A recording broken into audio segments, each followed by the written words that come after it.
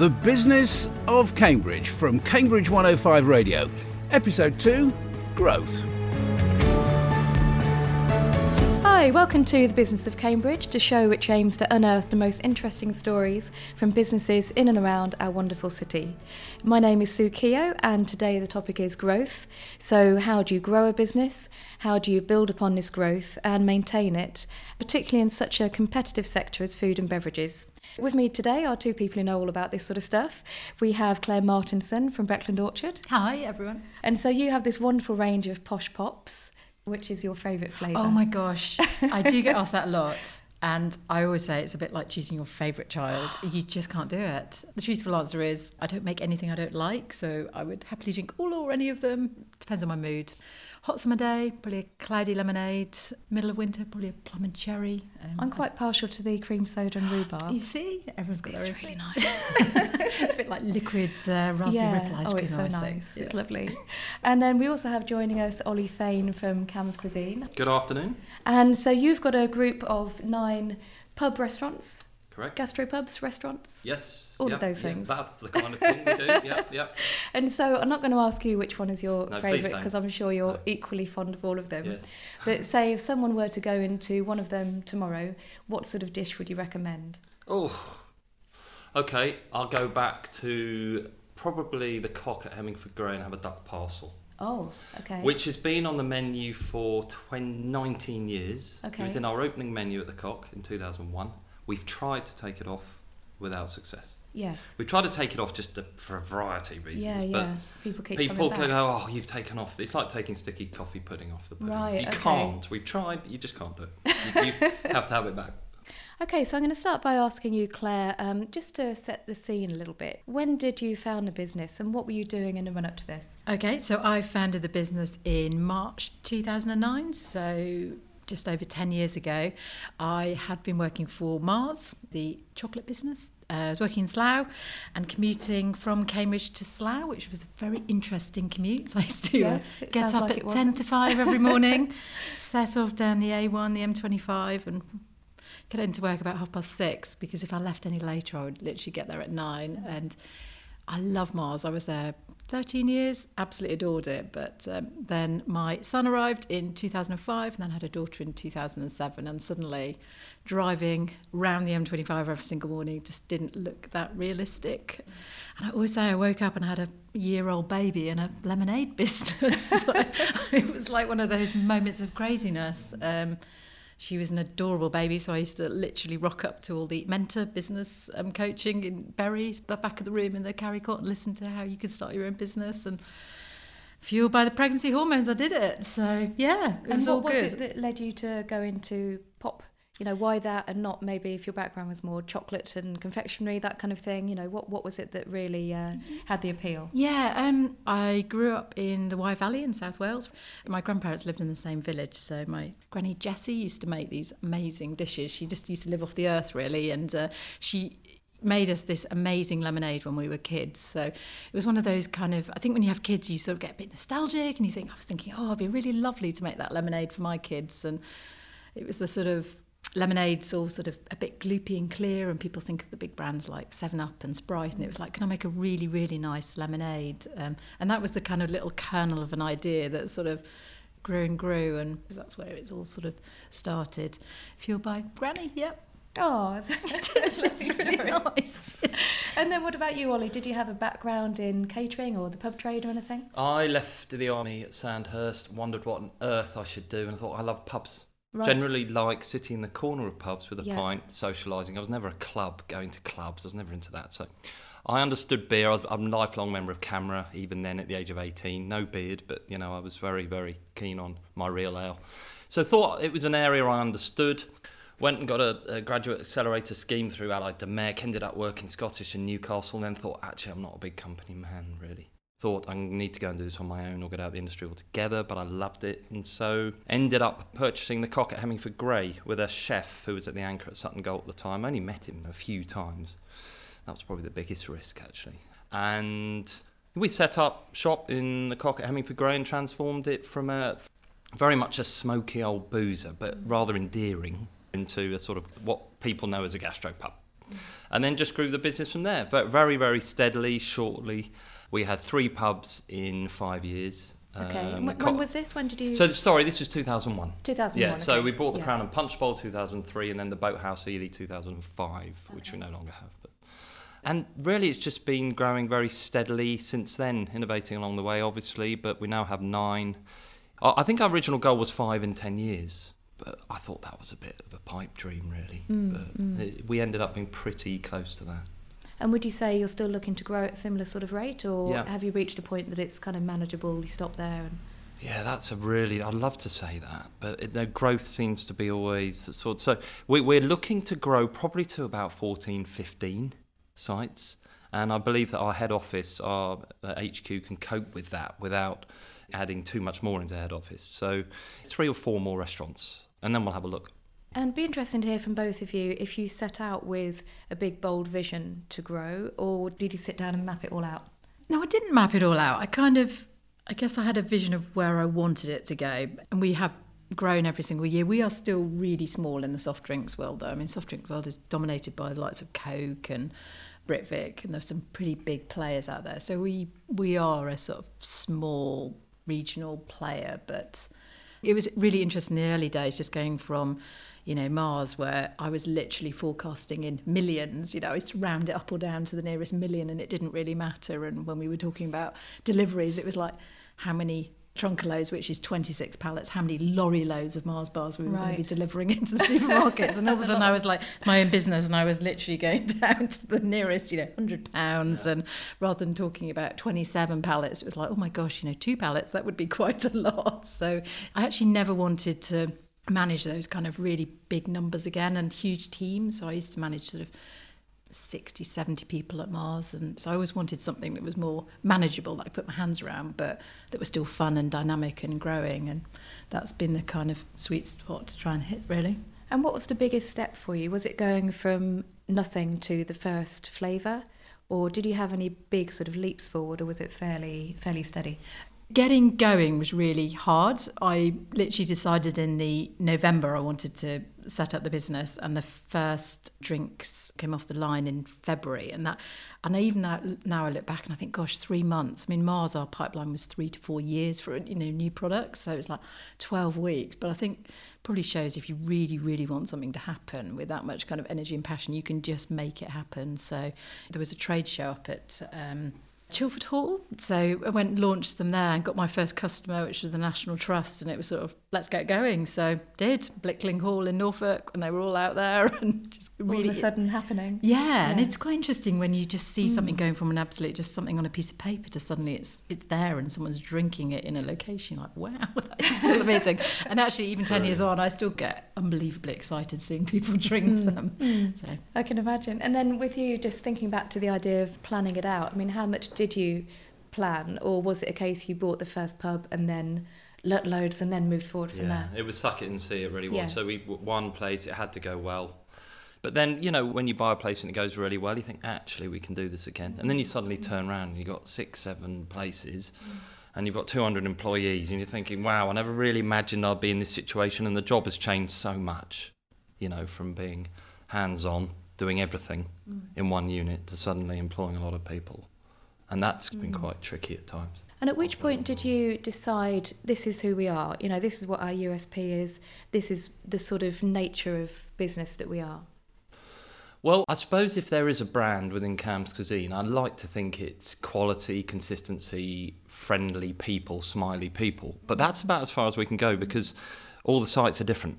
Smokeworks on Station Road is different to Smokeworks on Free School Lane, actually. But they're very different to the Tickle Arms or the Crown and Punch Bowl, as is the Chop House. So there's not a brand within there. We more work on a sort of being really good employers and making sure we employ really good people, because that gives us consistency. But we are in different marketplaces. Smokeworks is a mid-range casual dining eating brand, but you might think that the Tickle is sort of high-end casual dining. We're not fine dining though, but although we're perceived as fine dining by some. So it's not particularly clear, is it? It's not that clear where we are, really. We're in the food identity. market. Yes. We try and sell food. Try and sell food. Yeah, with a smile. That's what we do. That's what we do. And then how about Breckland Orchard? Just tell me a bit more about how you kind of shaped it as a brand, what the USP is. Yeah, so our USP when we started, it's still the same, is we don't sell to supermarkets. So you're done with supermarkets, all your time at Never Mars. have.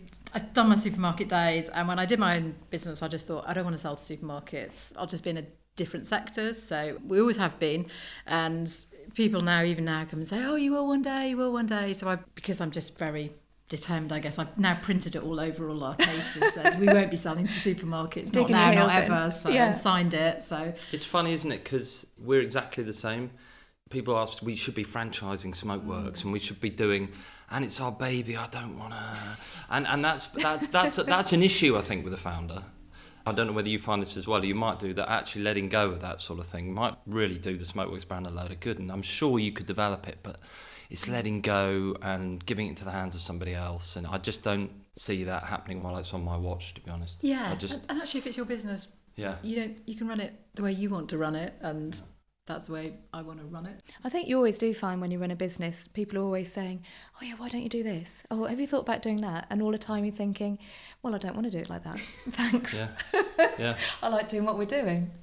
The most annoying thing was that a couple of months ago, actually, somebody came up to me at a trade show and he said, oh, you don't sell to supermarkets? I said, oh, no, we don't. And he said, oh, running it's a lifestyle business, are you? Yeah, so I get accused oh my of gosh. that. Yeah. I thought, I was really patronising. Yeah. So because we just sell to some amazing outlets, so the National Portrait Gallery, the Royal Albert Hall. We're in some amazing venues that really are in about food and drink and fast turnover, and I would argue they probably sell more drinks than a Tesco, and it's different horses for different courses, but I think some people have just watched Dragon's Den too much, and so they repeat all those phrases like that, and they want Peter Jones to get them into Sainsbury's.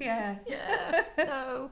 I get very excitable, so I'm quite sort of probably immature on that front. So people come up with ideas. I think, guys, we need to be doing this in the business, and I do need the guys around me. I mean, Max Freeman's my business partner, and he very much goes, "Hang on a minute, we're doing this," but not on that front, not on the you must develop front. Definitely not. Yeah, that's what I need as a girl. Somebody behind me, implementing the ideas, because I think sometimes when you're founder, you just come up with so many ideas that you just need people behind, sort of crossing the I's, dotting the T's, and kind of getting all around it. Mm-hmm. And I'd have new systems in every 6 months. We need that system, we need this new customer facing system, and let's get it in. Why can't we get it in? Well, we've only just embedded the last one so you do need people around who just say, hang on a minute, stop being a buffoon. It's like the magpie syndrome, isn't it? Being drawn to shiny, bright new things. Yeah, let's do this. Let's do that. So tell me about your kind of learning points from the very first pub then. So there must have been things there that maybe you did wrong that then the next time you didn't repeat. Certainly we did things wrong. I mean, I probably haired around the place, didn't have my head screwed on at all, tried to do everything, made many mistakes. But actually, I think because of the background, having spent 2 or 3 years as an area manager, which I had with Scottish and Newcastle, I think fundamentally we set the business up quite well. We actually pretty much repeated it at the Crown and Punch Bowl. And actually those two went really well. I think probably the Boathouse in Ely, our third site, was where we perhaps went a bit wrong. Wasn't great site selection. Really enjoyed the site. Lovely in the summer, right on the river. Yeah, lovely Great spot. Lovely customers. Loved Ely. I'm from there, so it was, between Ely and Cambridge. But, we tried to probably put a country pub menu in there. It was highly destinational, no car parking there, so quite difficult. Very quiet in winter, very hard to staff. So I think we probably learnt an awful lot at the Boathouse, actually. That was probably our first, I hate to call it a mistake, because we loved it. And loved the people. First challenge. First major challenge where things didn't go according to plan, I would say. But the first two were freehold as well, so they sort of behaved as our banks. We were able to borrow against them, so they sort of underpin, and still do actually, the business largely. I think those little things like there's no car park, maybe it's easy to underestimate that at the time, and then you realise actually it's going to cause us problems. And really seasonal businesses. I mean, Claire, you were talking before, like our catering operation, dining company, they're very hard to run. Right. And motivating staff out of season is really difficult. And then retraining the summer. So inevitably they leave in midwinter because you're doing a quarter of what you're doing in the summer. I think being consistently busy is in a restaurant business is much better than it being smashed in the summer and struggling to cope and then being absolutely dead Yes. And for you, Claire, is it fairly seasonal? I think, do you sell a bit more in hot weather? Very seasonal, yes. Right. I always say when the temperature gets to about 16 degrees, that's when people start switching from hot drinks into cold drinks. Yeah. So it is very seasonal, and June, July, August are the busiest quarter by far. And the hotter the summer, the more we sell. So that's always quite interesting, just for trying to predict growth and trying to forecast the weather. And I do say I'm a bit anal about looking at the long-term weather forecasts. And kind of just, I'm not sure what it actually gives me, but I like it. I just kind of like panic me a bit more. And so how do you manage that in terms of cash flow then? So there must be quite a sort of a peak and a trough. There's definitely a very peaky cash flow. Yeah. Yes. Yeah. I just learned to live with it, actually. I think most businesses, when you get into them, are, I don't know, maybe Oliver's the exception, but my first job was in the sock industry, and that was hugely seasonal as well. And you think socks, but, after Wimbledon, we just sell loads of white socks because everyone decided to go and start tennis. And just Christmas, like loads of men's socks at Christmas because nobody knows what to give men at Christmas. So every business I've been in has been quite seasonal. But this... Yeah, I think soft drinks might be more seasonal than anything I've ever My in-laws run a shellfish stall in Sheringham, and so they get up at 5 o'clock in the morning all the way through the summer, and they're shelling crabs. And then, of course, they disappear off to Tenerife for the whole of the winter. Brilliant. Because it's that seasonal, And how about you and kind of early challenges? Any mistakes that you made? Anything, if you went back and did it again?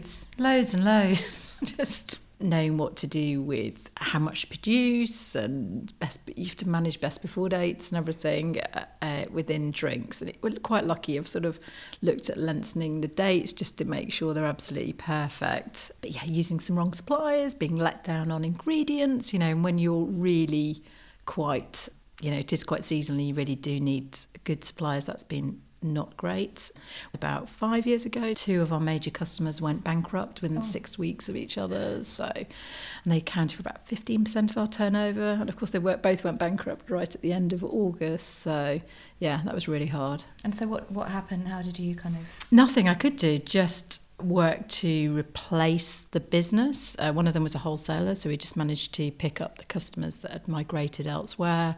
One of them was a kind of premium London retailer, should we say, and just couldn't replace that business. Just had to find new business the next year. But I think inevitably when you're running a business, it is really hard because obviously you've paid for the goods in that instance and you didn't get paid for them. So you do learn from it all. It's about putting in more robust financial systems, checking, being very keen on who you give credit to and how much that credit is when they hit certain amounts. And definitely very close on that as a result.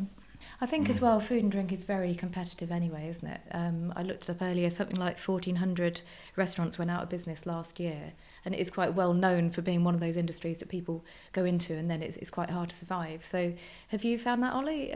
Or have you got kind of quite robust approaches now that keep you easily afloat? I mean, it's about being interesting, innovative, relevant. It's those sort of boring phrases, but it's really, really important, and choosing location right and actually doing a good deal in the first place is so important on these sites. So even if they don't absolutely fly, you've still got a chance of hanging in there and doing a decent job and actually making some money, which, let's face it, is the important thing here. So I work very hard making sure that the sites are right. I mean, we get offered sites all the time, but they're very often over-rented. And this is the issue with the restaurant industry. It's very competitive, but a lot of the competition are going in and just paying top dollar for sites, even now. And 2 years later, they look back and go, we didn't do our diligence on that site particularly. Hence, there's all sorts of pressures and issues. And I suppose then when there are other issues like the labour supply and the cost of employing people and the cost of food, the cost of drinks, etc., are going up quite rapidly, then you have other pressures. And if your rents are also high, you're in real trouble. And if your sales are going down, like for like, there's a crash there. Then for us, it's all about the people. It's a people business, 100% for us. Well, not 100%, of course, but massively a people business for us, and working really hard on being terrific employers. Yes, and you've got this employability scheme, haven't you, with where you're trying to include more people from the community?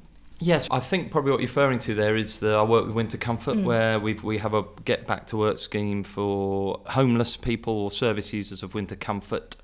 And so that's been quite nice, trying to get people back into work. Out of that's come our sort of Cams Cuisine Community Fund, where we put £1 on every bill over £30. And we're raising, that's only just started actually, but we're raising really quite some nice money to put back into the community there. But employment-wise, we just work really hard and being as good as employers as we possibly can. We've got 220 employees now. I know just about 95% of every now and again I walk into one of our kitchens, I go, I don't know this guy. And I ask this head chef, who's this guy? Who is it? Probably not, no, definitely not. Who's and I go, who's this guy? And that's really important. And that's an area where I think probably as we grow, which we are growing and we want to grow, we may lose that, and that's going to be a challenge. I think when we get to maybe 14, 15 sites, when we've got 320, 350 employees, that's going to be quite tricky. Feel like a bit of a headmaster trying to know every single child, running around the place. But that's really important to me, as is being really good, throwing lots of energy into our people at various different levels. I mean, one of my favourite things we do is we take 20 employees, actually it's more like 15, up over the mountains each year, up in Snowdonia, and we do some quite nice stuff like that to get people out and about. No, that's if we're looking at growth, that's what we need to be focused on. Really, and so having the people from within being really happy in the workplace, and that in a way gives you a competitive advantage. It does, of course, and there'd be no people on your show that will come in and go, yeah, we don't really think, we can't be asked with our people. So it is obviously absolutely vital to us that we're doing a really good job. And I think especially the young of today love to see a company that's working locally, working within the community. Our competitive advantage is that we have 9 local restaurants, and if we can mention various brands that have 1 in each town. Now, sharing labour for us is really important, sharing our teams. Honestly, we've got WhatsApp groups, and they're going, have you got someone front of house for tonight? And we send someone over from one restaurant to the other. That's a real advantage. So on the whole, our restaurants are well staffed. I cannot imagine what it's like running one site in each town around the country. It must be horrendous. I'm not saying that we wouldn't develop smokeworks at some stage into other towns, or possibly a chop house, or even a countryside somewhere, but we have decided just now, where the economy's not phenomenally strong, just to stay local and keep that competitive advantage, actually. And what about for you, Claire? What about the competitive advantage that you've got? So in such a competitive sort of sector, what is it that gives you the edge, do you think? It's been quite interesting, actually. The more I think you refine your offer and you're more about what you do stand for, that's when all the sort of growth seems to come. We're also really strict about having quite an English handwriting to our drink, so we can do things like plum and cherry, cream soda, Sue's favourite, with splash of rhubarb. Said we're not going to do anything with sort of guavas or mangoes or limes or anything. That's not us. We just want to be kind of English-inspired. Family-owned, really important as well. And always kind of doing the right thing. So, there are times we get let down by other people, but we always do the right thing by our customer, even if that means that we've then got to go back and chase up our suppliers and say, well, actually, that wasn't quite right. But being kind of quite reactive and nimble, which I guess is the same thing, isn't it? If you stay where you're still really in touch with your customers and your consumers. And what sort of challenges do you see ahead for the coming year? Inevitably, there is masses of competition within the drink space, particularly at the moment. There are so many startups, and it's just about being, on top of what you're doing. We have got a range of zero sugar range, which is doing really well within the current landscape. So looking at probably developing that and just continuing to do things really well, really. I think you can't, if you just keep doing what you're doing brilliantly well, always refining it and not being kind of complacent by any means, but just doing the best you possibly can. I think that's... Yeah. And how about you, Ollie? What about the challenges for the coming year? There are people challenges. Right. Because the teams we've got, it's very hard keeping even with them being local and we can share staff. It's just that actually there's not that many people in this marketplace who want to be employed. That's been a real struggle of late, is just keeping the restaurants full. So it's employing people, it's rising costs. Headwinds in the restaurant sector are well known, cost of food. We're going to have to see what happens, obviously. It's absolutely vital that hopefully that the economy picks up and sales pick up. So our restaurants are generally pretty busy. I mean, the sales are really good, but it's managing the costs. That's our issue. Managing the cost of employing people really is the big issue for us. And so thinking about growth as a general topic, then what kind of advice would you give to people who are looking to grow a business within your kind of sector? I would say look after your people really, really well. Keep them with you. The cost of training people is quite prohibitive, I think. The turnover in our industry, average turnover in a restaurant is over 100%. Retention rate in our restaurants, and not in ours. Ours is much lower, actually, thankfully. But in the industry, it's really high. Right. And so looking after your people really, really well is number one. And how about you, Claire? So you've got more of a product rather than a service-based company. And it is all about costs as well. I mean, particularly in a product. And drinks is hugely competitive. There's a matter of pence. With 1 or 2 pence can make an enormous amount of difference. It's been quite interesting the last year, just with the David Attenborough Blue Planet. That's had an absolutely astronomical impact on the cost of glass. So and you always have glass, don't you? Not we been in bottle plastic, in glass. Is that right? We bottle in glass and always have done. But cost went up by 50% over a 3-month period last year and hasn't come back down again. So that's quite an interesting cost to try and manage, on units that are really, really quite tight. But I think it is just constantly going through your costs and working out where they need to be, and about the cash flow, just chasing up debtors. It's the cash flow that normally brings businesses down, and that's a hard learning to. That's where we're quite lucky. People pay first. Yeah, I mean, That's instantly. true, Yeah. Pay with that And parcel really there quickly and now with the don't let tap, them leave. you tap your card into the. Yeah, that is an advantage we have over your business, of course. Yeah. But we do pay our suppliers on time, obviously. Well, that's great to hear. Well, thank you so much to both of you for joining me. So if anybody wants to look them up, it's Cam's Cuisine, and you've got the website, you've got one each for all of the different pubs and restaurants, haven't you? Yes. And then Breckland Orchard as well. There's lots on your website with all of your history and, of course, all of your delicious flavours. Oh, thank you. So thank you very much for joining me today. Pleasure. Next time in episode 3, Sue Keogh discusses the importance of location. Her guests will be Saul Nassay, Group Chief Executive of Cambridge Assessment, and James Parton, MD of the Bradfield Centre. The Business of Cambridge is a TDC production for Cambridge 105 Radio, and you can download or stream any of the episodes from our website or from your usual podcast provider.